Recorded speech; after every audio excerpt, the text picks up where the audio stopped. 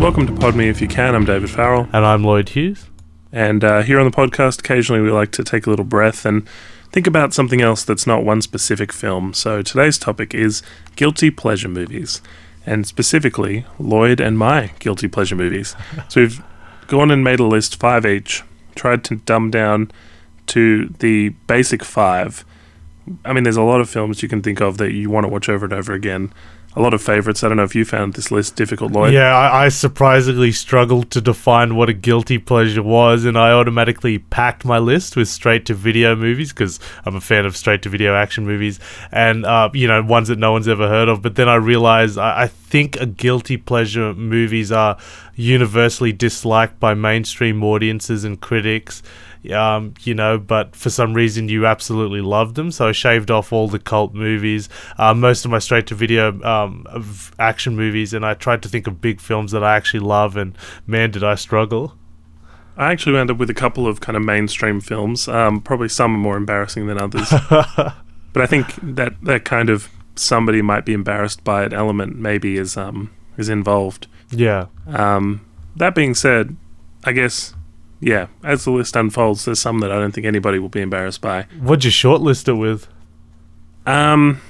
Look, there was quite a few that I dropped off the shortlist. I think too obvious are films like Star Wars and Batman, Fight Club. I found ones that almost made the list were musical in nature. I did really enjoy Rock of Ages, whereas not many people did. Yeah, that's universally hated. I didn't mind that film as well. The Wedding Singer... whenever it's on, you sort of feel like you got to watch it. As well, High Fidelity, which is kind of a breakup movie for guys, I find. Sure. And Almost Famous, probably almost made the list. Is that an Australian film? Almost Famous is a Cameron Crowe film. Okay. About rock and roll, Rolling Stone magazine. Philip Seymour Hoffman's in it as well.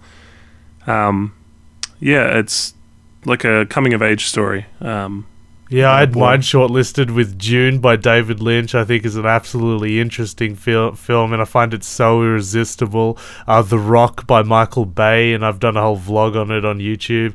I had Showgirls, of course, but we've done a whole entire podcast on that film. Barbed Wire I had, and I'm not going to bother explaining why.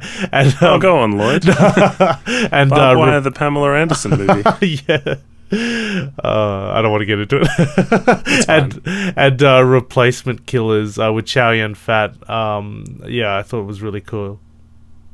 Yeah, I mean, it's only a couple of those have been embarrassing. It's sort of, I think we can only really define this by the 5 films that, you would sort of watch on your own, enjoy over and over again. Yeah. Regardless of the kind of movie or whether or not anybody would, make fun of you for it. Yep. So we'll begin the list, Lloyd. What we're going to do is we'll say the name of the movie and then start talking about it. Just in case there's spoilers involved, you'll have an opportunity to pause because some of these films are older, but you may still want to check them out. You may want to check them out after we explain them, though. So, we'll see what happens. But Lloyd, take it away. Okay, I've got a top 5, but I could only keep it down to 6, a top 6. And the 6th one I want to start off with is a double movie because it came out during that period what me and Dave grew up watching was the teen romance movies. Since Scream, we had the teen horror, teen romance, and teen comedy movies, which just bombarded the cinemas at that pivotal age when Dave and I were graduating. When we were in high school. So I want to say it's She's All That and Can't Hardly Wait, both of which, are strong guilty pleasures with me. If they're on, I just have to watch it. I really like those 2 specific movies out of all the teen movies because there's a sense of coming of age with those movies. I think they did pretty well. The comedy I really like in it, all the stereotypes, the jock and the pretty girl and everything like that. And I just really enjoyed those 2 specific teen movies. It's fascinating because, at that time in the 90s, late 90s, you could have a girl who was obviously attractive, wear glasses and tie her hair up and, come down the stairs, take off the glasses, untie the hair and be absolutely beautiful. Not Another Teen Movie parodied that so fantastically. Oh, she's got paint on her shoes. And you're right, we were bombarded with those kinds of films. And it sort of shows with the amount of American Pie sequels there have been. Yes. And we're not even counting the sort of straight-to-DVD ones. We had a conversation about this on the American Pie reunion podcast. Yeah, that's actually one of my favourite podcasts we've done. Oh, that's lovely. Very good. Yeah, so Can't Hardly Wait and She's All That. You've kind of made a sort of a tie for fifth there, I guess. Yeah, definitely. I just had to mention that. Although it didn't get into the top 5, there was no way I could do a Guilty Pleasures podcast without owning up to, to those two. Well, I'm betting at some point somebody listening to this will sort of listen to your list and kind of go, oh, I don't know, could have taken that one out. But it's your own personal list, so I won't get into it. And I suppose it doesn't hurt that Jennifer Love Hewitt is in Can't Hardly Wait. Of course not. And she's in one of the funniest scenes of all time. Me and my brother always quote from it. The scene where the jock is breaking up with her, and he goes, "Who's going to go out with you now, Amanda?" And she goes, "I don't know, somebody." And he goes, "How about nobody?" And then, that's supposed to be the big punchline of his joke, and no one's laughing. It's fantastic. And you sort of feel like, yeah, everyone's going to go out with her. Because we're watching it from Ethan Embry's point of view, and he's just crazy about her. So you're like, well, he's going to go out with her. I like the implication that the cousin is really into her as well. She's like, you're my cousin. Was that the film as well with, I don't know if this was it, but Jerry O'Connell and his brother were in? Oh, I think so. There's so many stars in that movie when they're really young. They were playing a couple of frat boys who hang upside down, but I don't know if it's that movie or something else. I can't remember. It's all like a blur, isn't it? Yeah, I mean, honestly, Can't Hardly Wait. I haven't seen it in a few years, so yeah. But I can understand the appeal, especially. And did you like She's All That? I'm struggling to remember Freddie Prinze Jr. and Paul Walker. And Freddie Prinze Jr. makes a bet with Paul Walker that they can get any girl and turn her into the prom queen just because they're like the big stars of the school. And it's so aware of its comedy. Like Freddie Prinze Jr. is the best looking guy of the school, and just how he enters the room and how he's shot and how everyone reacts to him. It's really fantastic. But he's actually a really nice guy. He's not just a full bully. Like he's nice to nerdy people. He's, and all the rest of it. It's really good. Honestly, I'm not sure I've seen all of that film. Oh, okay. So I don't. I have seen the poster. It's got her in the middle and them both standing outside of her. That's right. And I remember the era of films, but that doesn't ring a bell at all. So I'll have to take your word for it. Freddie Prinze Jr. has not been doing much lately, has he? No. I thought he was one of the most promising stars, but definitely Paul Walker was the big star out of that one. Yeah. And I'm sure we'll talk more about him when Fast and the Furious 7 comes out. Definitely. In a year or two. All right, so my first one. It's so interesting that you mentioned quotable, because I found the things on my list often had things I loved to quote in them. And this first one is probably one of the more embarrassing, I'm afraid. First off, I thought I would just do a quick honourable mention, because between these two films, I did have to choose. They're sort of similar to me. I chose Con Air, but the film I didn't choose was Armageddon. So for me, Armageddon is like a guy movie, guilty pleasure movie, I'm sure. And great the reason choice. I think your choice? No, great choice with Armageddon. Well, I didn't choose Armageddon. I chose Con Air. I'm saying, yeah. The reason I didn't choose Armageddon is I love the beginning where they're all recruited and on the oil rig, and they've all got demands. They don't want to pay taxes and that sort of thing. The mission stuff with all the action is actually what I find boring about it. And then the ending where they draw straws to see who stays, where Harry goes down with Ben Affleck and he goes, "You got a new job now, kid. Taking care of my little girl," and then pulls his hair and puts him back in the ship, sort of thing. And then what's it called? He goes, "When you see Truman, you give him this for me," and he rips off his patch because Billy Bob Thornton's character had never been to space. And then he's like the emotional, cheesy scene with Affleck. Affleck is like, "I love you, Harry," and he's like, "I always considered you like a son." It's hilarious. What about the fantastic soundtrack that accompanied that as well? Swelling music as well. Music really featured on this list for me. I think music really played a part in how I emotionally reacted to some of these moments. But when Harry's doesn't know how to fail, he blows them up. Oh, they have the phone call, of course, with Liv Tyler. And then right at the end, when they all land, and they run in slow motion, and Liv Tyler kisses Ben Affleck. And there's that scene where William Fichtner says, "Permission to shake the hand of the daughter of the bravest man I've ever met." And something about that I love so much. But the reason fantastic. The reason I couldn't choose it above Con Air is because as a film, I only enjoy parts of Armageddon. I see. Whereas Con Air is cheesy fun from start to finish. What is Cameron Poe doing in prison? Could have happened to anybody. You know, he beat up some thugs protecting his woman, his pregnant wife. You know, could have happened to anybody. Yeah, anybody could have just done that. He winds up in prison doing like upside down push-ups, you know, in completely flipped kind of handstand position. Yep. Grows his hair long. He's going to see his daughter on July 14th. It's so quotable, this film. I love how the circumstance of putting all the criminals onto a plane, it's hilarious. But I think as well, the film triggers for me the first time I ever snuck into an MA film before I was 15.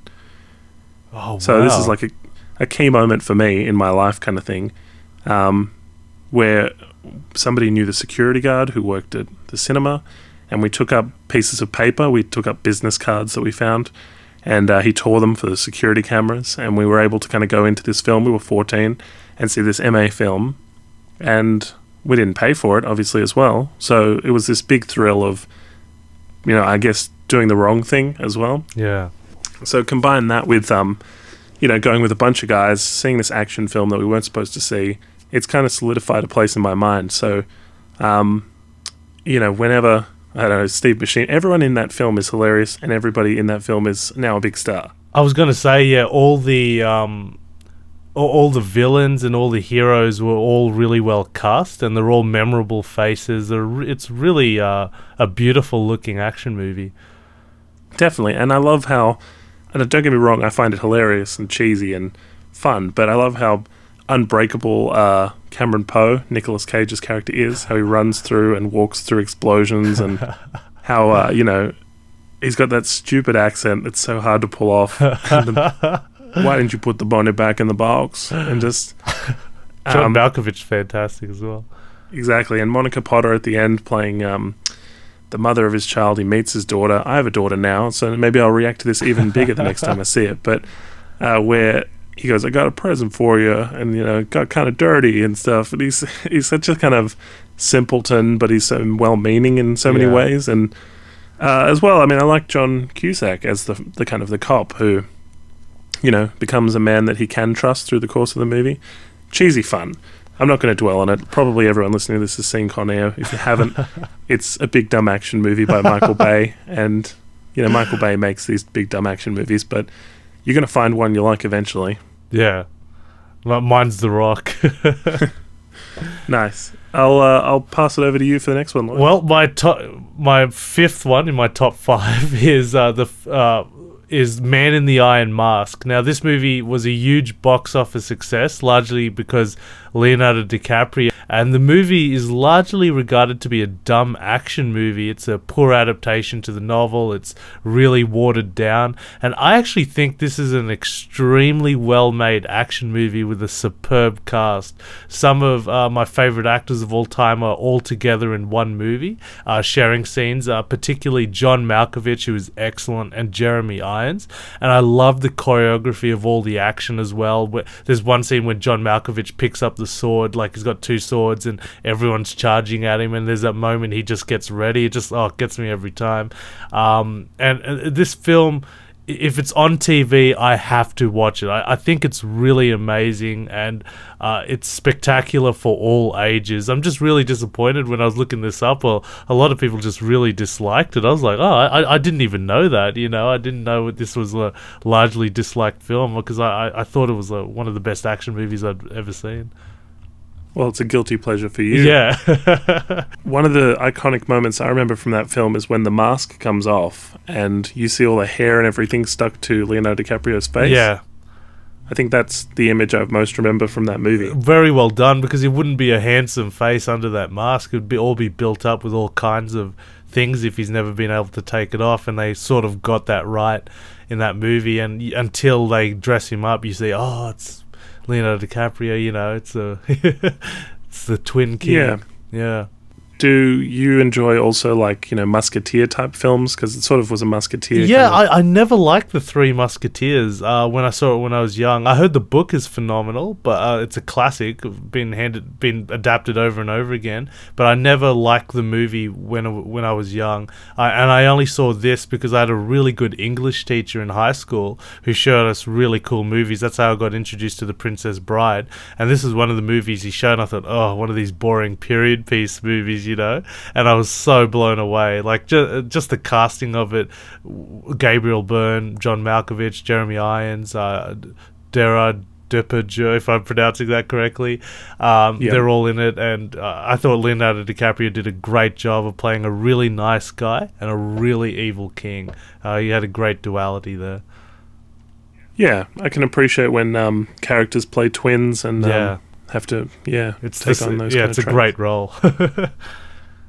I'll jump to my next one, which again, when it's on TV, I feel like I have to watch it. I quote this all the time to my wife, and I had her watch it the other year, and I think she really enjoyed it too. So that was lucky. It's Dragon, the Bruce Lee story. Oh, which, right.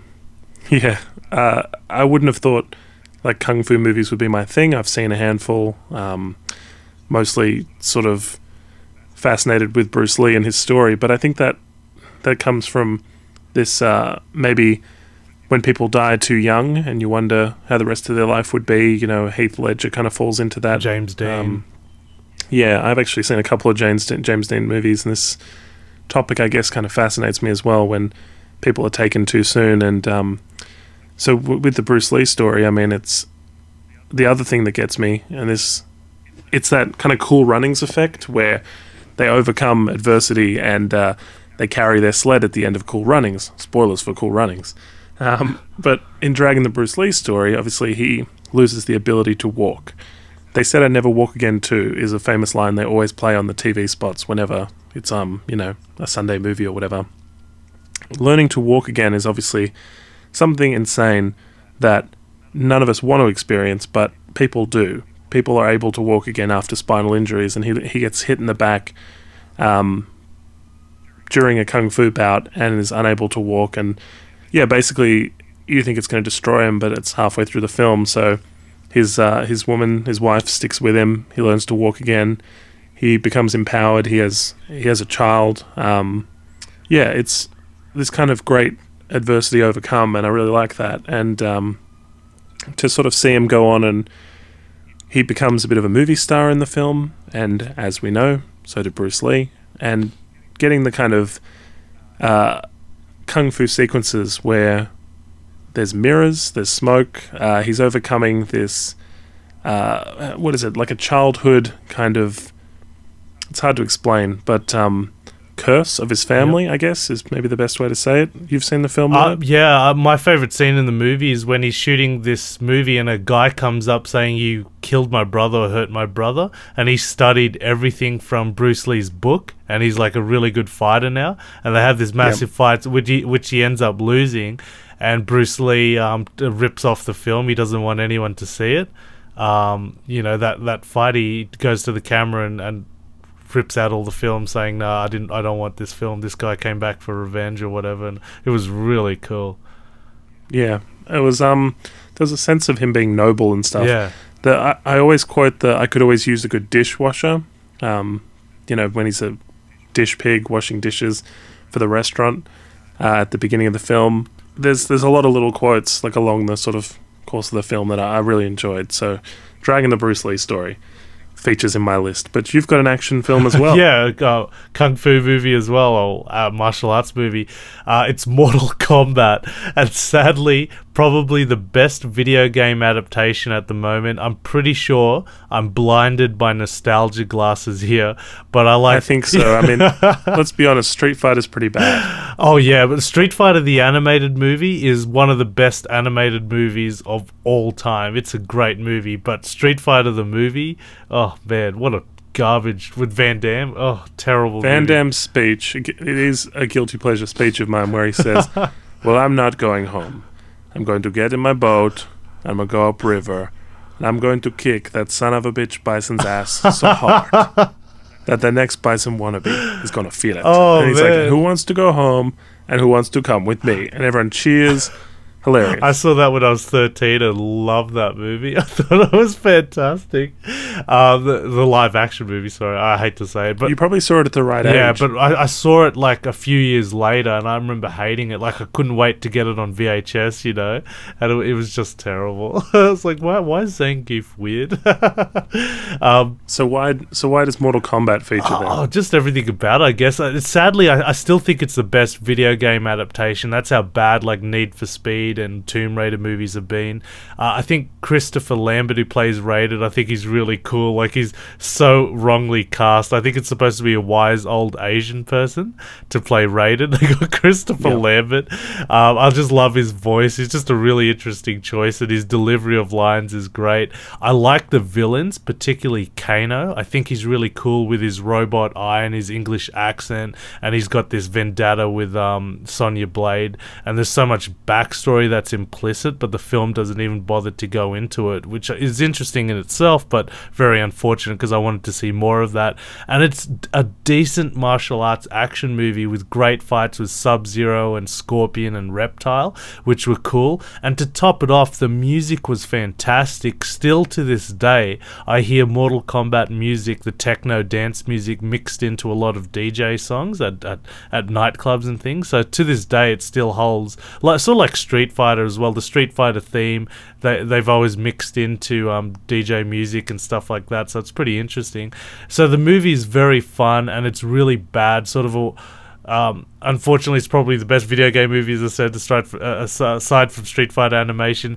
And I don't want to count it. I don't want to count that movie because it's animation. And I also like how Johnny Cash overcomes the monster Goro, which is this big four-arm monster that just kills all the other martial artists, and he beats him by simply fighting dirty, which is a really cool idea that the creators at least make that effort to incorporate moves from the video game, which is brilliant, because a lot of people take Mario Brothers, for example, and rest his soul, Bob Hoskins, and things. It was just a terrible movie because the producers of the film just ignored a lot from the video game. Like, they just included the names, really, Cooper and all that, and at least Mario looks like Mario, like, you know. But yeah. I just love it in Mortal Kombat. It just feels like the director and the producers played the video games, and the writers, and tried to incorporate a lot of the moves into the movie.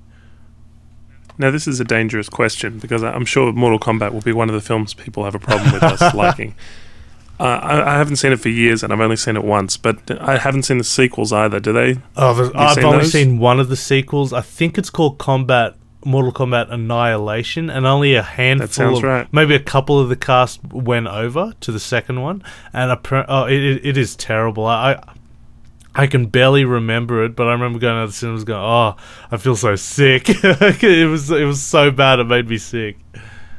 Because Mortal Kombat, the video games, like, as they went, they had a cast of, like, ever-changing kind of roster of playable characters. Yep. So, you know, there was always kind of an opportunity to do more films, but I suppose not enough people enjoy it as their guilty pleasure film. Yeah, it's pretty bad. Just a quick mention, if you guys have your own guilty pleasure movies or things you thought should have featured on this list or disagree with us, facebook.com/podme if you can is the place to go for that. Yeah, I'd love to hear your opinion, guys. Our next two films both feature Bill Murray, and mine is Groundhog Day. I love Groundhog Day. Everybody loves Groundhog Day. I think it appeals to us becoming a better person. I think there's a kind of immortality about it. There's the idea that if you had a day where you should have done something else, different regret, you know? Like, absolutely.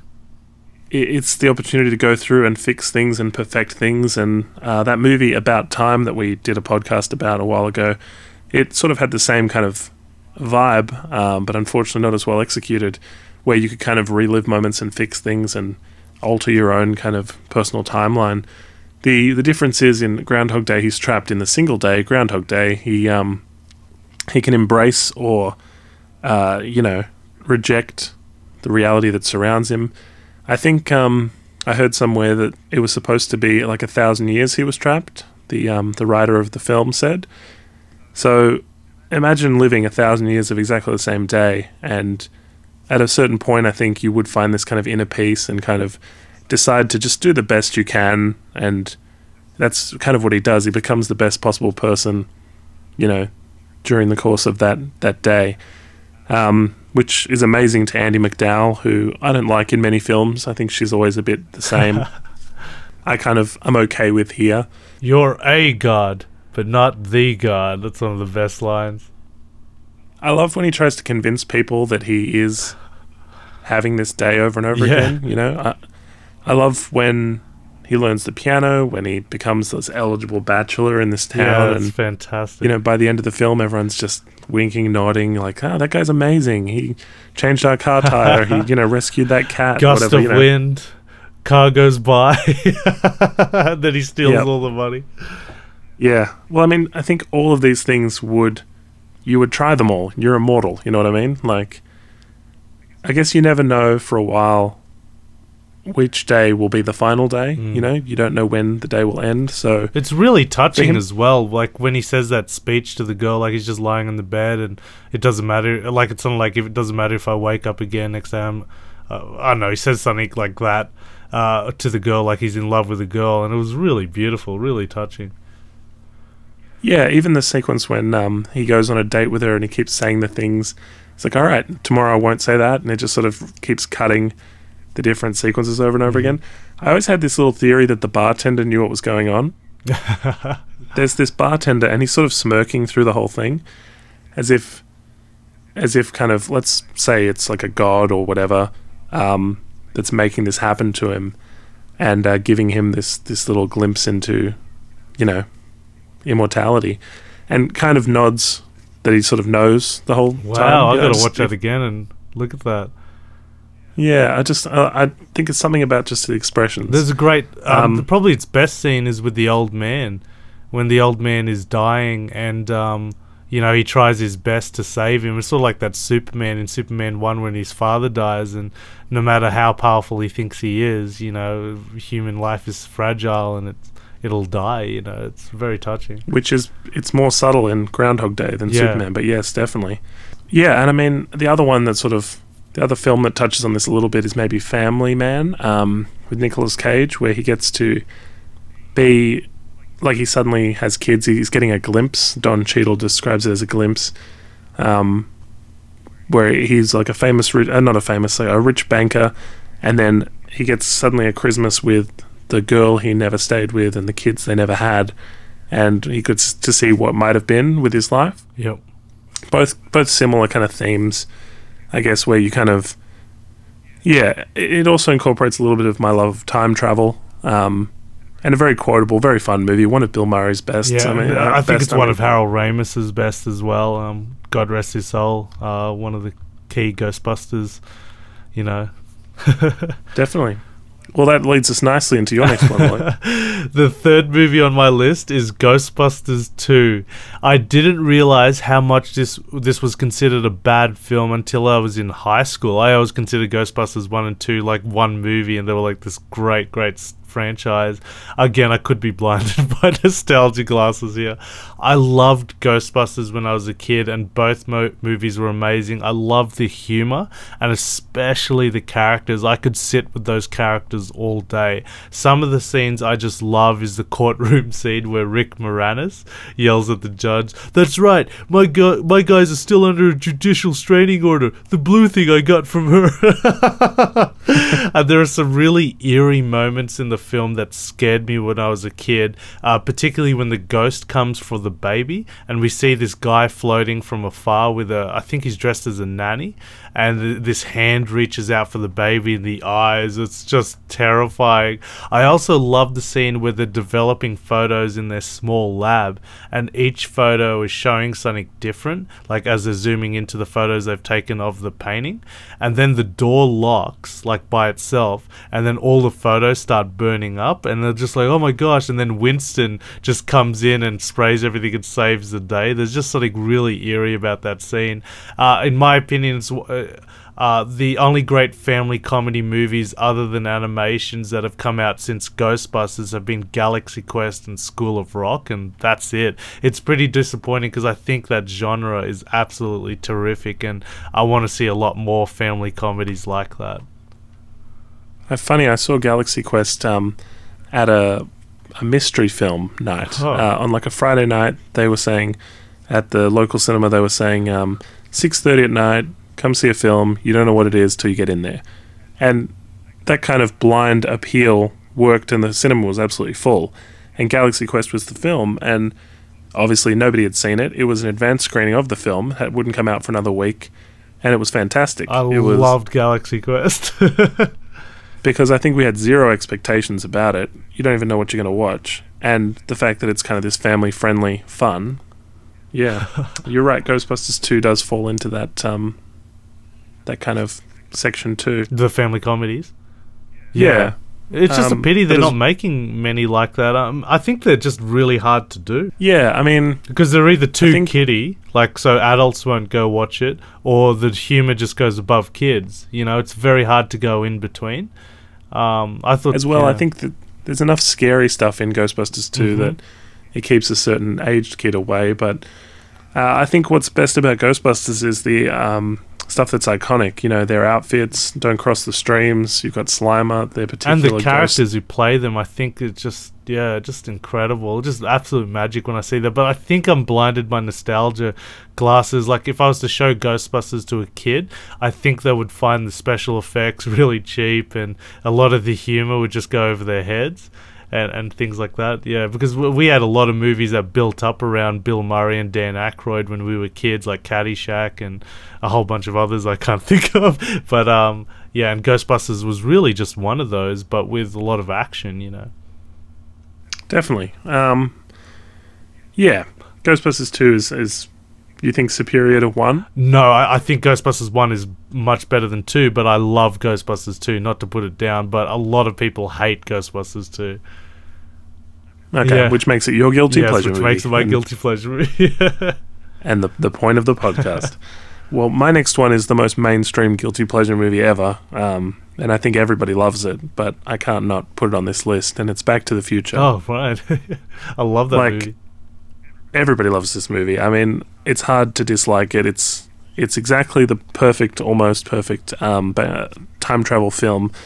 It came at a time that Michael J. Fox was blowing up into a big movie star. As a trilogy, it works. I mean, I think of a certain age, everybody in our sort of age group would have seen this so many times now, and it's one of those ones where everything's quotable. Marty McFly is such a quotable name, even to the point where there's a band I think called McFly now. I don't know. I'm not familiar with their stuff, but the quotes in the film. I mean, Back to the Future 1 for me sets up such a perfect kind of trilogy. Which, look, Biff, such a perfect villain as well. I mean, everything about this film, I just love the world it creates, I suppose. I love the charm, how it's the 50s as well, because I've always, although, you know, there's a meme going around going, oh, if I could go back, and it's a picture, I think, of Greece, but it pretty much depicts how awesome the 50s were, but you got to remember there was so much racism and human movement involved in during that time period, which everyone tends to forget, but there was a great sense of nostalgia in Back to the Future, which is phenomenal. Having that kind of ability to change things in your own personal timeline, I think, is probably what most appeals to me. I'm kind of working on a time travel story, kind of trying to work it out in my head before I put pen to paper, or finger to keyboard, I guess. Yeah, and it just appeals to me to try and contribute something to the time travel genre, because I think it's probably my favorite genre, and then not necessarily sci-fi, but time travel itself. I also love thrillers, to be honest, but time travel, just something about it. I always wonder if it's invented, will people go back and kill Hitler? Will it be heavily policed? Will it be something we have already that's done in secret that changes only the most minor details of human history? Is it something that, the people at Apple have worked on and they've gone to the future and they're developing these products, they're reverse engineering things? Yep. Is technology for us going to reach a point where, I don't know, what we're talking about right now and none of this ever happens? Does timelines seem like they can change? Is destiny fickle? Is this like, everything raises more questions with time travel, and I think it's such a fascinating topic, and when they include it in television shows or anything, I can't help but be intrigued. Yeah, how many times have you seen Back to the Future? Just countless? It's got to be hundreds. I mean, especially just kind of rewatching parts of it on television and the amount of times it's played on TV. I think I knew it line for line when I was a kid. Yeah, I don't want to test that, but I think I'd be pretty close as well. Yeah. Even though the doc does so much exposition at the beginning of the film, I sort of forgive all of its flaws. Anything that people point out as, just because as well, I think Michael J. Fox is so likable, you want him to succeed. You want him to... he's going to cease to exist is the stakes of the film. Yeah. He has to get his parents together, which, you don't want to think about your parents getting together in any way. And then to try and force that to happen is kind of such a fascinating thing as well. There's a dark edge to it, which this person brought up in some interview I was listening to, and she was like, I find it hard to watch that film. The guy's like, what? And he goes, with the attempted rape and everything, it got really dark, and I'm like, attempted rape? And there was, Biff really tried to rape Marty McFly's mother, in the car. It got really dark there. He was a really awful villain. Exactly, and the single punch that they have George McFly punch Biff, and that punch changes his life and makes Biff more submissive. Yeah, but somebody it's finally interesting if stands you up watch to him. the second one, he isn't really that changing. He still is Biff, after he gets knocked out and he gets into his car and everything like that. Yeah, so I found that spell sort of got dispelled for me. Sure, but that's a lifetime of him being disappointed and stuff. And but for me, one of the things that emotionally connects me to this film is the soundtrack. I've played Mario Kart and listened to the Back to the Future score, and I've thought in my mind that I'm playing better because of the fact that I'm listening to the Back to the Future soundtrack. I think if you put that on the radio and people were listening to it in their cars, that everybody would speed up, maybe even just to 88 kilometers an hour in Australia, just for the nostalgic reason. And you're talking about any part of the movie, like even The Power of Love.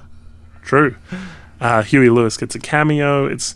There's so many things I love about Back to the Future, but my guess is most people listening to this right now also love Back to the Future, because there's very few who hate it. I mean, it's generally universally liked, and it's a guilty pleasure movie for me because of the amount of times I've watched it and enjoyed it over and over again. It's a pleasure to watch. My friend, his wife had never seen it, and she's like, what's that movie about? And he tried to explain what Back to the Future, what happens in Back to the Future, and he's like, that's the hardest movie to explain to someone. He's going back in time to... Okay, let's just watch it. If I had to be brief, I'd say he's going back in time to get his parents together so that he continues to exist. Yeah. Because there's a danger he'll cease to exist as he's changing the timeline. But you lost me. What? He goes back by accident too. Yeah. It's not a conscious choice for him to go back. He's saving himself from the Libyans, and where Doc Brown is gunned down. He's trying to save himself. He doesn't realize he's going to go back, and then he's needs help. And the clock tower lightning strike sequence is it's magic, amazing. Absolute magic. But then the perfect things that Zemeckis and Spielberg and that did was to, in the second one, have him go back to the same time as the first one. You relive everything you loved about the first one again. And then the third one, because it doesn't connect as well, is the one people hate. I mean, it's its own film. I enjoy it for what it is. It's a Western, but I love 1 and 2 so much more, especially because of how they intertwine. You like 1 and 2 and 3 over 1? Sorry, or... Oh, sorry. 1 is my guilty pleasure movie. I think 2 is fantastic though, and I think a lot of people do. But 3 is the lesser of the trilogy. Sure, yeah. I think most people agree. Yeah, I think so. And I love 2 because it nods to 1. If they'd gone to a completely different time, I mean, they'll go to the future in 2, but everybody wants to see the future. So that's... Crispin Glover is so good in 1. Such a pity he didn't come in 2 and 3. Yeah. Even watching him in the background, like I remember watching that movie. I only watched it again recently, like a few months ago, and I couldn't take my eyes off Crispin Glover. Like even if he's in the background, just his small gestures and his little itches and stuff, it was incredible, like absolutely incredible. I love the scene where he goes up and says, "You're my density." Yeah. I mean, my destiny. Yeah, or I'm your destiny. Yeah, he's fantastic, and now he just makes things like Willard and... Oh yeah, he's an incredible talent, Hot but Tub Time obviously he's Machine. working the beat of his own drum sort of thing. Yeah. And I don't know, maybe it'll work out for him in the end. About people from over there. You get out of here. I never knew you did anything creative. Well, this is the thing. I mean, how would you like to go and be friends with your dad when he was your age? Yeah, be a completely different person. I imagine so. I think a lifetime changes a person, so I don't know, maybe it makes them more mellow. Maybe you're going to see a more crazy version of your parent, but that's Man, I the interesting tried thing. to get into skateboarding so hard because of this movie, and I got this really crappy little skateboard that my parents got me, and I tried so hard to learn how to skateboard. I never got it, ever. So few of us did, and it's hard to continue that as an adult because even if you're good at it, I mean, you're not Tony Hawk. That's only one Tony Hawk. And then adult men skating is sort of a niche amount of people. It sort of feels like something I guess you grow out of. Darth I don't know. Vader came into my dreams last night, said he'll melt my brain if I don't do this. Let's keep this between you and I. Yeah. It'd be weird too, because then Darth Vader's an actual character. Yeah, I know. later. It's just like, oh man, George Lucas ripped off my idea. Let's move on to your next one, Lloyd. I got Ninth Gate, and I caught this briefly on TV, and I was hooked right away. Johnny Depp plays a book collector who is sent around the world to validate the authenticity of these demonic books. It's directed by the grand director Roman Polanski, and the movie flopped, and not many people like it, and I don't think this even has a cult following or anything, but I absolutely love this movie. Something about the mystery and the occult and blending the two together. The only issue is the last 10 minutes. It's absolute garbage. But I could do a fan edit of this and fix it up. I'm recently getting into fan edits. By the way, I watched The Phantom Menace and I think Attack of the Clones, like people cutting out Jar Jar Binks and making it more darker and things like that. I find it really interesting. But Ninth Gate, for me, just had all the elements of a great noir movie, but it's just a flawed masterpiece, I think. A very flawed masterpiece. Well, I'll say this, Lloyd. Yep. I've never seen Ninth Gate with Johnny Depp. And I'm considering that we should maybe do that on an upcoming podcast. So Yeah. maybe we shouldn't say any more because Okay, sure. I'll watch it and then we'll do an episode about it. Yeah, definitely. So the Ninth Gate with Johnny Depp. Yep. Okay. Look forward to that one in the future, listeners.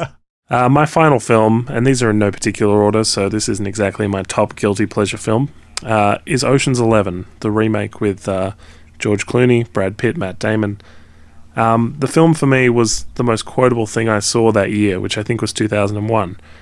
And to the point where me and a good friend of mine, Pete, we would quote Ocean's 11 constantly during our time working at the cinema and even after hours, and it would be things like, you think we need one more? All right, we'll get one more. And that felt like you rushed it, this speech. Did you rehearse this? And he's like, a little bit. It felt like I rushed it. You know, that back and forth with Brad Pitt and George Clooney's characters, Danny Ocean and Rusty Ryan. It was fantastic. I think Ted Griffin's script is one of the wittiest things I'd listened to performed. It's obviously about the performance as well, but the fact that you could have this heist movie where you really didn't know what was going on, until the end, and how are they going to rob? What do you guys got against Terry Benedict? How are they going to rob this casino, or 3 casinos even, in Vegas? It was fascinating from start to finish, and I think if you haven't seen it, it's a great one to check out. Julia Roberts is in it. I mean, test is not split 11 ways is such a like easy quote sort of thing. I quote this film even to this day, and just the fact that it looked slick, that it was Soderbergh, it had ticked so many boxes for me. It became, I think I mentioned this on the Soderbergh special, which was our 75th podcast. That's one of our bigger podcasts, and we worked really hard on that one. Yeah, I think, well, there's a lot of watching, a lot of Soderbergh catching up and re-watching and stuff going on there, but I think I mentioned this is maybe one of my favorite Soderbergh films. I don't know if I said it was my favorite, but it's definitely up there if it isn't like the best one for me. Just fantastic. I enjoyed everything about Ocean's 11, and straight away went and watched the original Ocean's 11, and I compared them, and 12 and 13 came out. I was first in line. Wow. But it's not to say I enjoyed them as much, because Ocean's 11 really was the guilty pleasure for me, but I feel like it's such a great franchise, such a great, it can be an ongoing thing as well. It's yeah. Wow. Obviously. Yeah. Have you seen? Yeah, I 11? loved Ocean's 11 when I saw it in the cinemas. I've never seen the sequels, but I have huge respect for Steven Soderbergh, and it's just a great example of his variety, that he could just dish out a great big Hollywood blockbuster action movie, make it witty, make it intelligent as well, and then do his own cult like little movies that are incredible character studies, And I'm struggling to think of an example like Girl for an Experience, say, and or Bubble, sure. Yeah, just a great range. Yeah, look, our topic of Soderbergh was covered in 75th episode. If people want to check that one out, that's covers his entire career, because he announced his retirement.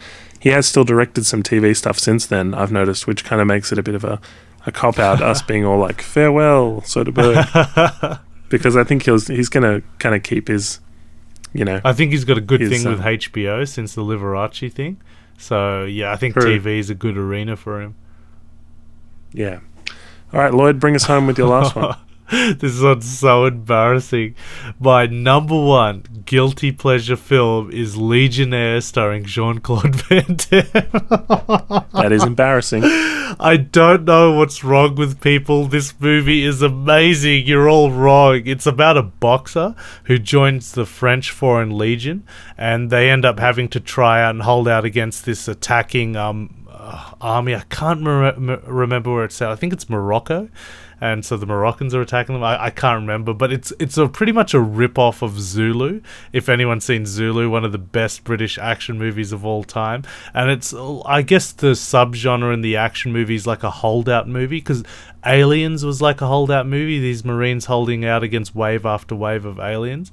But Zulu was like that, this small colonial Marine group holding out against all these tribal Africans called the Zulu attacking them, and it's just wave after wave of them attacking. And Legionnaire is kind of like that, but I know. I think what's remarkable about this movie is Jean-Claude Van Damme isn't an overpowered martial artist, and I don't think he is in any of his movies. Like, we barely see him fight, and the brief fight scenes where he does fight is a real struggle. Like, even the boxing match at the start, he's really struggling, and he overcomes that. He fights a big guy in his military group, and he doesn't even fight him. He just ends up jumping up and trying to choke him out. A lot of it is melodramatic, but this movie had me from the beginning. I particularly like the bad guys who were sent into the group to kill him. Like, the gangsters sent these two guys to infiltrate the army and find Van Damme and kill him, but they end up befriending Van Damme to fight off their common enemy. They end up helping each other, and it's really good. It gets a bit hokey at the end because Van Damme's like the only guy that survives and the Moroccans let him live, but I thought it was really, really good. It's just a really great action movie. They utilize their budget really well. And I love it, and everyone I know hates it. They go, "This movie's garbage." I'm like, "What? Are you insane?" It might warrant a rewatch for me, because I've only seen it once, and it was some time ago. I've seen it like 10 times. At least. Like, yeah, I know. I think it's fantastic. That's interesting because it's funny, bad guys seem to feature a lot. You remember the bad guys in these films. Ocean's 11 had Andy Garcia, who played Terry Benedict, fantastic villain. Back to the Future's Biff, Dragon the Bruce Lee story, you mentioned that fight scene for revenge, but there's also the guy who crippled him. Con Air, John Malkovich is fantastic. It's a film full of bad guys. This maybe kind of, features in our thinking as definitely. well. You want to see good John triumph over Carpenter evil. said a film's only as good as its villain, and it's so true. If you don't have a good antagonist, the film's got to really struggle. I just wanted to talk about something we talked about last week before we finish. We had X-Men Days of Future Past. We were talking briefly about our childhood and things to be taken from our childhood. And I mentioned a film that could be made that was a joke, but I'm now discovering it is actually being made. It's not Hungry Hippo, is it? It's Banana Man.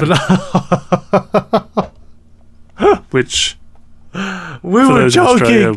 We were joking. Well, I didn't realize it was already in production. Not that there's a director or cast attached, but they've released a teaser poster that I've seen shared on Facebook, and it's a banana peel that's basically sitting on the planet Earth. So this, this could be very hokey or whatever, but geez, I guess we're going to have to cover it in the podcast if it actually gets to... If they make Super Ted as well, we're going to have to cover that. Yeah. I think I mentioned Super Ted or Banana Man, but that's... Yeah. That's freaky. Wow. Look, listeners would be aware this is the 94th episode. We're heading towards episode 100, and we're looking for some suggestions of things to talk about in that episode. You can let us know on facebook.com/podme if you can. And as well, we're thinking of doing a DVD giveaway.